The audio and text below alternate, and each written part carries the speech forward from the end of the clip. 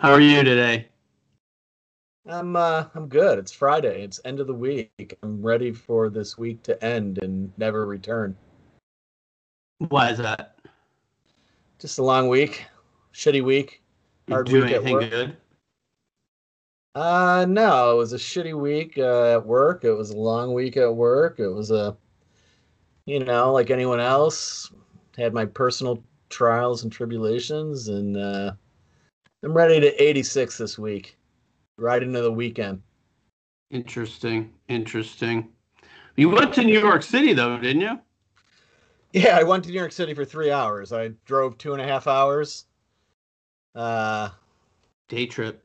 Went to the city to work. The work actually took me about an hour to do. 2 hours I spent wasting time until my subject arrived. And then Hmm. I had to do an interview. I had to interview someone and film them.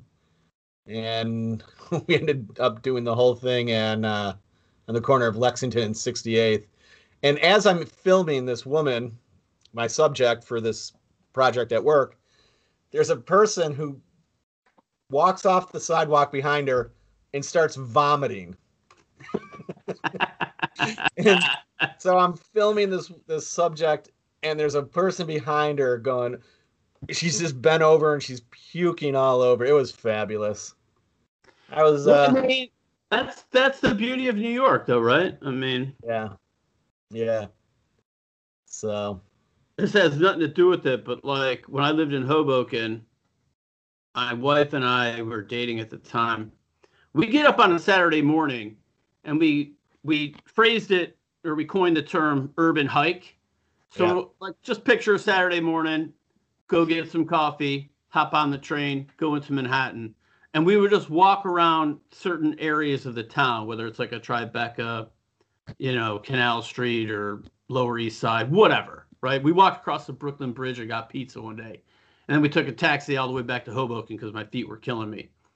But this one particular day, it definitely doesn't beat the puking, but this will terrify you.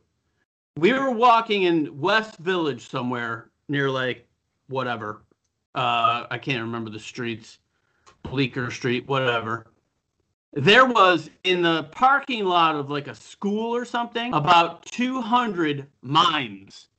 They were going to have a mime parade. And I shit you not, like we just randomly walked by. It was the scariest freaking thing I've ever seen. And we just like my wife grabbed me. She's like, "Those are look at Jerry mime parade. Look at it." And they're all just like milling about, not talking to each other, making hand gestures.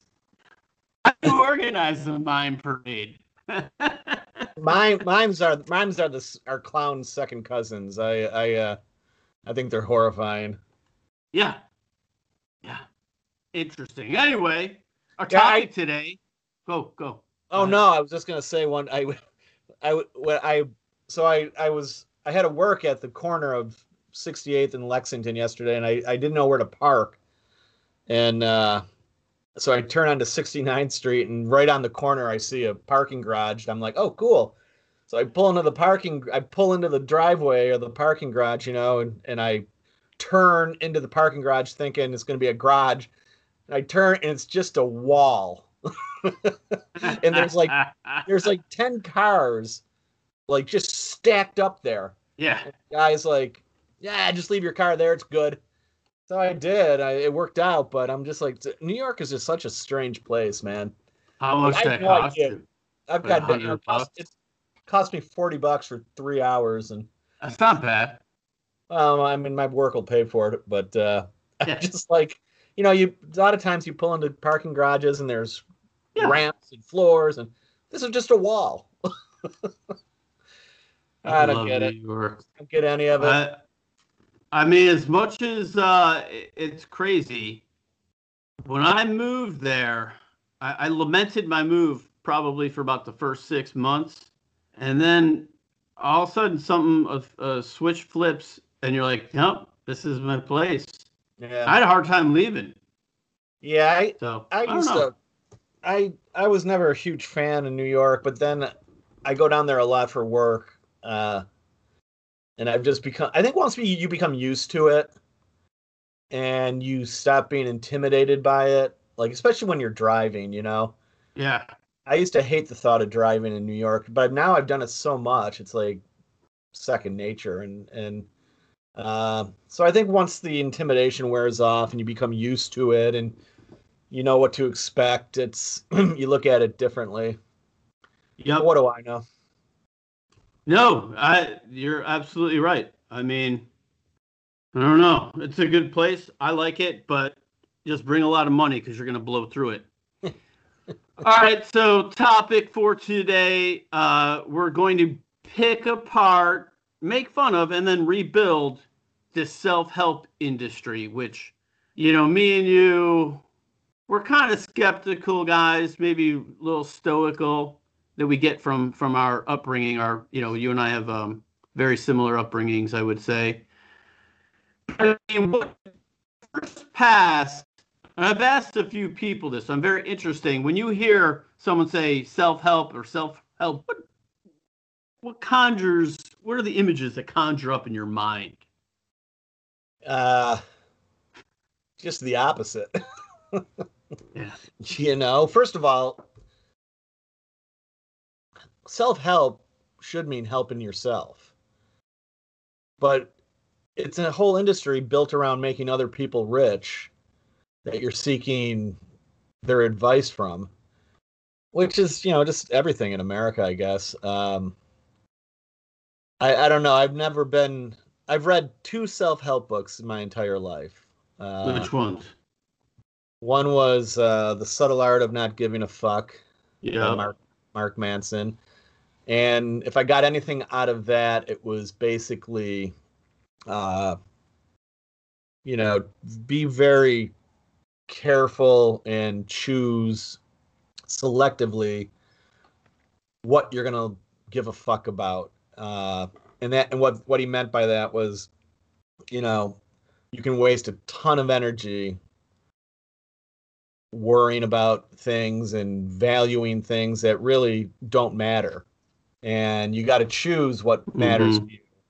You got to choose carefully, and then you put your energy into those things, and you'll find that what you choose is what you ultimately value. And that was helpful. The other one I read was 10% Happier. And it was a book by an ABC correspondent, actually, who uh, has led kind of a fucked up life. And he got really messed up on drugs, and uh, he basically found a cure in meditation. So I tried to meditate, and I failed miserably at that. Interesting. I took a public speaking class. It was a 2-day class, and this guy, they have their own company, and they have trained and worked with all kinds of athletes, uh, sports figures that go on to have lives of public speaking.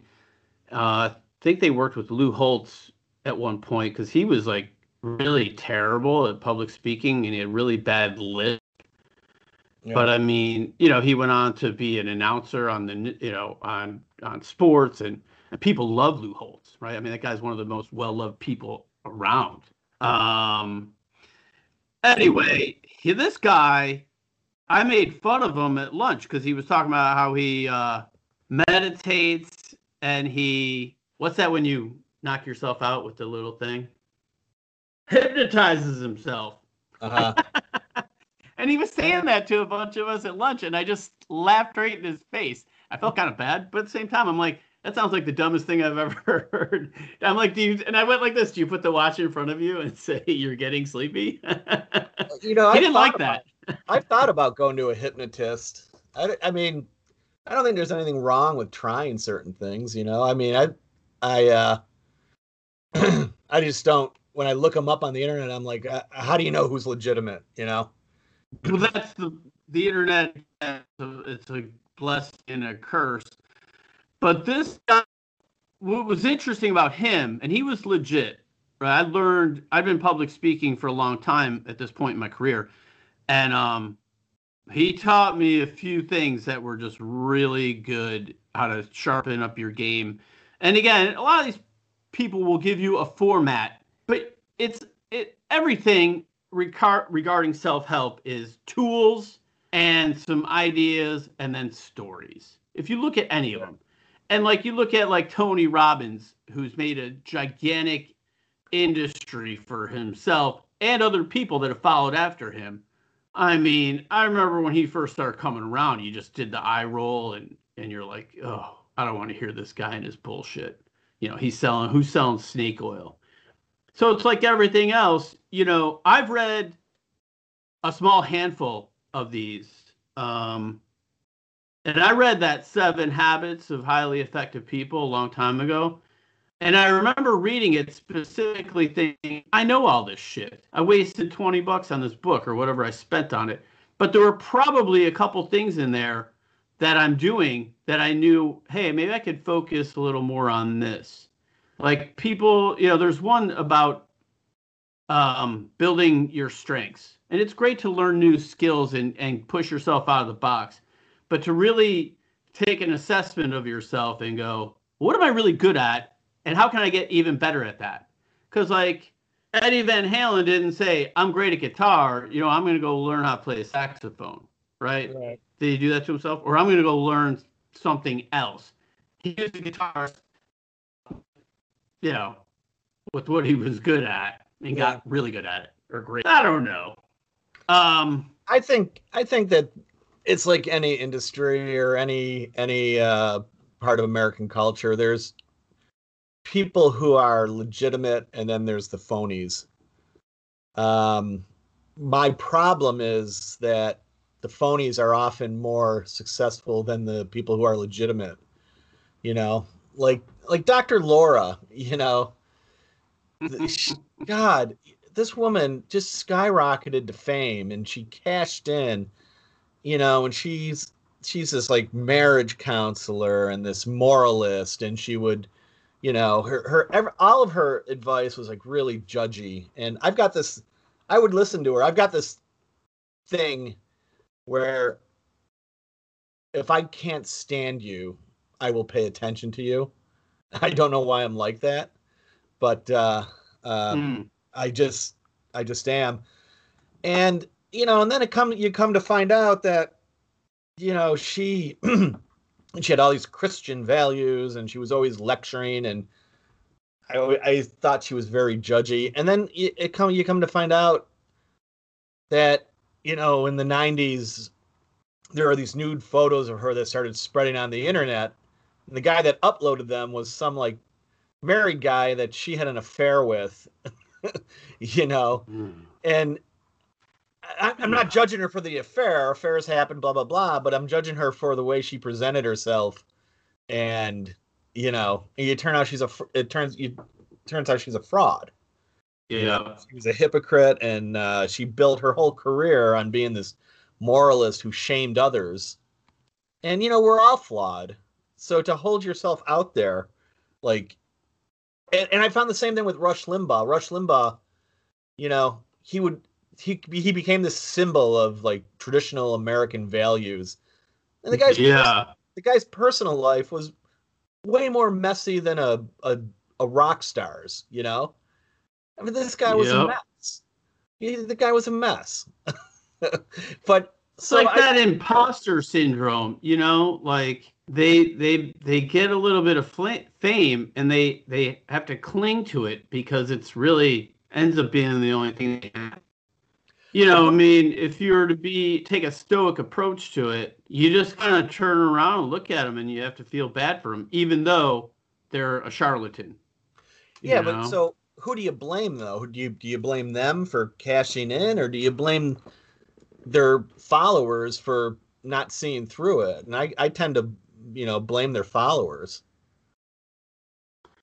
Well, you can, you know, it's the trouble of painting with a wide brush, even though, you know, all we do is imitate each other and follow each other around, right?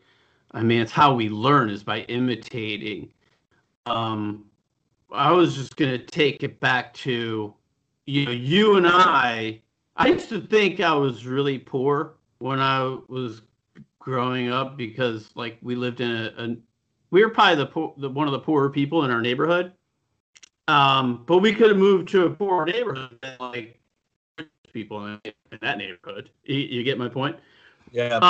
So I had a bit of a false perception. But as I got older, as I'm like, shit, my parents, sometimes I look at the way they ran their lives and I'm like, that's a bit of a loaves and fishes story if you really want to think about it from the right point of view. And the right point of view is trying to take a positive spin on things versus just this sucks, everything sucks. We drive shitty cars. All our neighbors have better cars than us. And I became fixated on that car thing for some reason. Probably because my neighbors always made fun of us. I don't know if you remember this, but in high school, I got in a fight with a guy because he told somebody that our house looked like looked like a junkyard because it had all these junky cars in it. So I actually walked up to him and punched him right in the middle of high school. Yeah. Well, Anyway. I mean, again, you guys had 11 kids, so. Yeah, but where I was going with that was, you and I had fathers that gave a shit about us. And they taught us a lot of things through experience, through watching them. I mean, my dad was no joke. He got up every day and went to work. He might have drank a bunch of beer, but, he just sat, he worked, and he came home, and he gave my mom his paycheck and never complained about it. So you just learn just from watching and then saying, gee, how do I measure up to that guy? Now you think about how many kids today in our world don't even have that guy to look at and go, I can be better than him. Or, my dad used to say, be better than me. I should have been smarter in my life. You be better than me. And he meant that. I had a friend who his dad used to say his dad made some success in middle management, and made a good living. And this kid's dad used to say to him, I'll always be better than you. You fucking suck. What kind of a dad would do? Like, I couldn't fathom. My dad never said any shit like that to me. You know what I mean? Yeah, my dad didn't either. My dad worked all the time. I didn't see much of him, but even that, you knew he was working to provide for you guys. So just knowing that does something for you. You can learn. Yeah, I mean, it was an issue between us, but again, I've said it before. There's a difference between working hard and being a workaholic, and one is good, and I think one is bad. But my dad was a really good dad. Going back to self-help, I think I think people can get something out of it, and that's a good thing. If you can get something out of someone's advice, good for you. But when you start, I see people who are so addicted to that industry and those books and those shows, and when you start using these people as your guru, that I think that negatively impacts someone's self-esteem, and they're not helping themselves. It's the direct opposite of what the industry is named after. So, well, if you and me wrote a self-help book, it'd probably be a pamphlet, and it would probably just have a couple of pictures, stick drawings, and a diagram, and it would be like, go figure it out, Dick. Well, I mean, the danger to me in that whole movement is when you're constantly seeking this self-help, I think you're constantly reminding yourself that you're unhappy and you're inefficient, and that's not good. Yep. I mean, again, mental illness is built into us. I mean, you think about it, you break your leg or pull a hammy, you can go to the doctor. Nobody's going to mock you for that. But if you're having mental issues where you just can't get over something, or you find yourself angry, even like road rage, I mean, I used to enjoy just someone cut me off, like yelling, hey, you bleep, bleep, bleep, bleep, bleep. And then I could just, like, 2 seconds later, I'd forget about it. But I would still say, well, why did I feel like that? Or, you get caught and then you pull up and you're like, I'm going to give him the finger. And then it's like a little granny that didn't even see you and they're like, my dick. But you have to this is where the self-help comes in. You have to at least identify, like, what is it about me that I want to make better? What are those things? So to me, it's carving out that time to be your own best friend, right? Because people, they're lazy, but that might not be the right way to approach it. Or maybe they don't value themselves because they weren't valued as a kid. I mean, a lot of stuff that is wrong with people gets embedded in you when you're a child. So once you get old enough, if you don't try to fix it, good luck. Or maybe, a lot of people don't, they're just like, I used to love fucking with people, and why? Because I got fucked with. And so I always thought, well, the minute someone gives me some shit, I'm going to show them what giving shit's all about. And I used to enjoy that quite a bit. And then one day I was like, why do I do that? If I start doing that to my children, then I'm going to be a real asshole of a father, And that kind of led me, you asked me a long time ago, like, why did you start, like, trying to do all this stuff and reading, like, these Jordan Peterson books or Carl Jung or some of these other psychology books? I'm like, because I know I came from a place that was a little rough and I knew I could be better and I wanted impetus to want. And then I don't care whose book you buy. A lot of them have the same shit in them. But to your point, getting attached to this hero worship, that becomes a problem in itself. Yeah. There's nothing. I'm all for trying to improve yourself. I mean, right. All for that. God, I need improvement. Holy shit. I'm fucked up on so many fronts, but Yeah, but beating yourself up's never the answer either. Work in progress. Yeah. We can we're coming up on our I wanted to ask you, I don't know why, I wrote down some goofy things to talk about, but, like, I try to boil it down to a couple things, and you always say this, but practicing self-discipline, you're never going to expect to fail, and I wouldn't say learn to enjoy it, but at least, like, don't beat yourself up about it. I played golf with this guy one time that kept yelling every time he fucked up a shot, which was a lot. I didn't know him. He got paired up with me and my buddy. He kept yelling at himself in the third person. And, we're drinking beers. And after, like, my second or third beer, I lose my filter pretty quickly. But I started mimicking him. And instead of, when I fucked up a shot, I would yell at myself in his name. And, like, for the next, we talked about nicknames and stuff. Me and my buddy called the guy Grable. And he's like, way to go, Grable. You can't. Grable. Gee, I don't know. I never met the guy before and never saw him since. So, but my buddy and I, like, for the next few weeks, I call him up and like, Grable, what are you doing, Grable?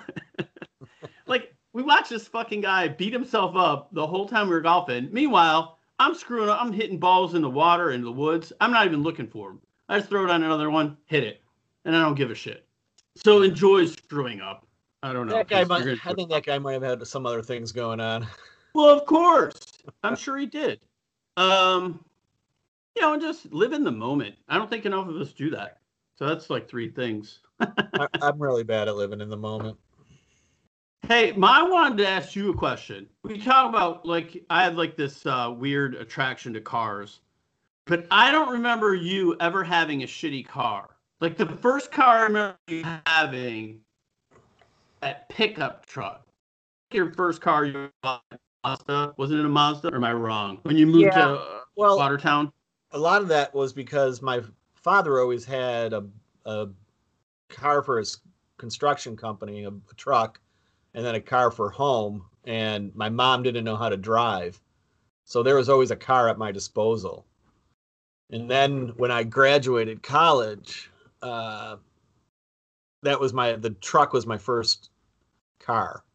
And Yeah, but I remember Frank, our buddy, his car. I remember the guy who's a cop. His cars, right? The Pacer, the Gremlin, whatever the hell it was.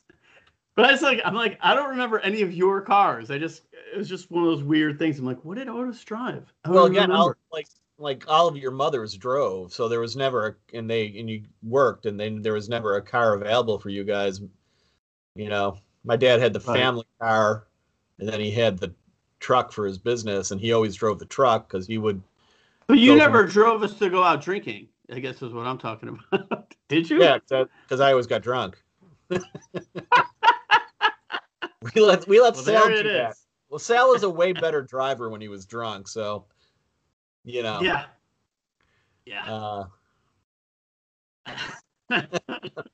I just want to make sure we cleared that up because it's been bothering me. I'm like, did you ever drive? Not when I was drinking. No. No, I had more important things to do, like get drunk.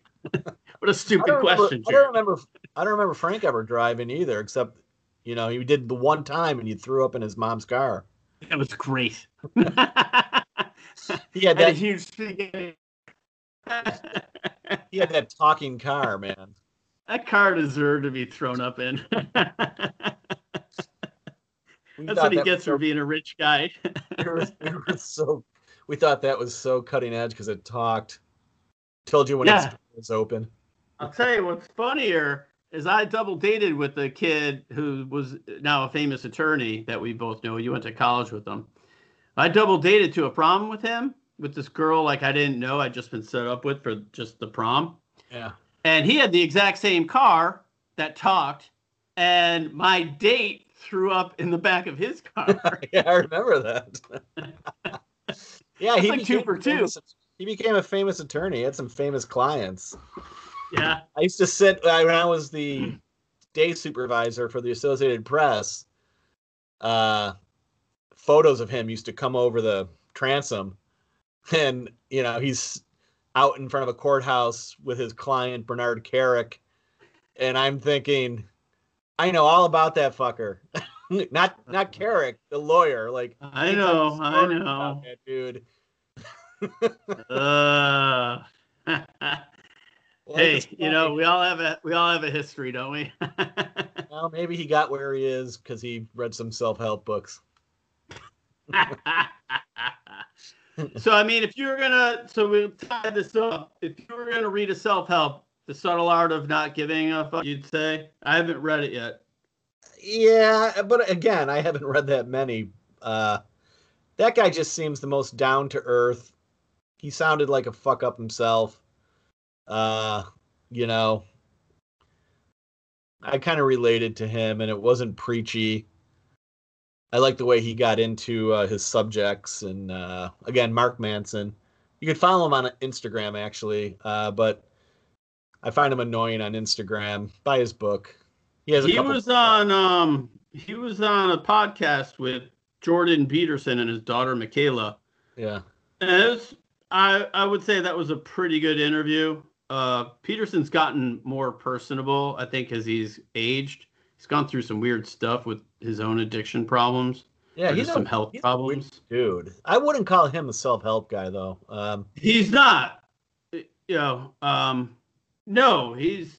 I mean, but it's funny because he's not someone that ever sought out fame, right? He was just a little college professor, with the tweed jacket and the elbows patches that now got thrown into this, and I don't think it's his thing at all. I don't have one, but I had a houndstooth for a little while when I wore jackets. Houndstooth, they're all right. You gotta have a houndstooth. You can't find like the good houndstooth jackets anymore unless you like go to a vintage store, like the ones we grew up with. There's houndstooth out there, but Riverside Men's Shop. There's another one in Buffalo because Riverside closed. O'Connell's? I don't know if it's still open, but I went there. Used to work there. She was a buyer there. Was she really? Yeah. Interesting. All right, brother. I don't know who the smartest guy in the room today was, so we'll just say it's. You know what? Lewis. I'm going to say it's our buddy who became a famous lawyer. He's a very smart man. Much smarter than right, me. Take care, dude. Later.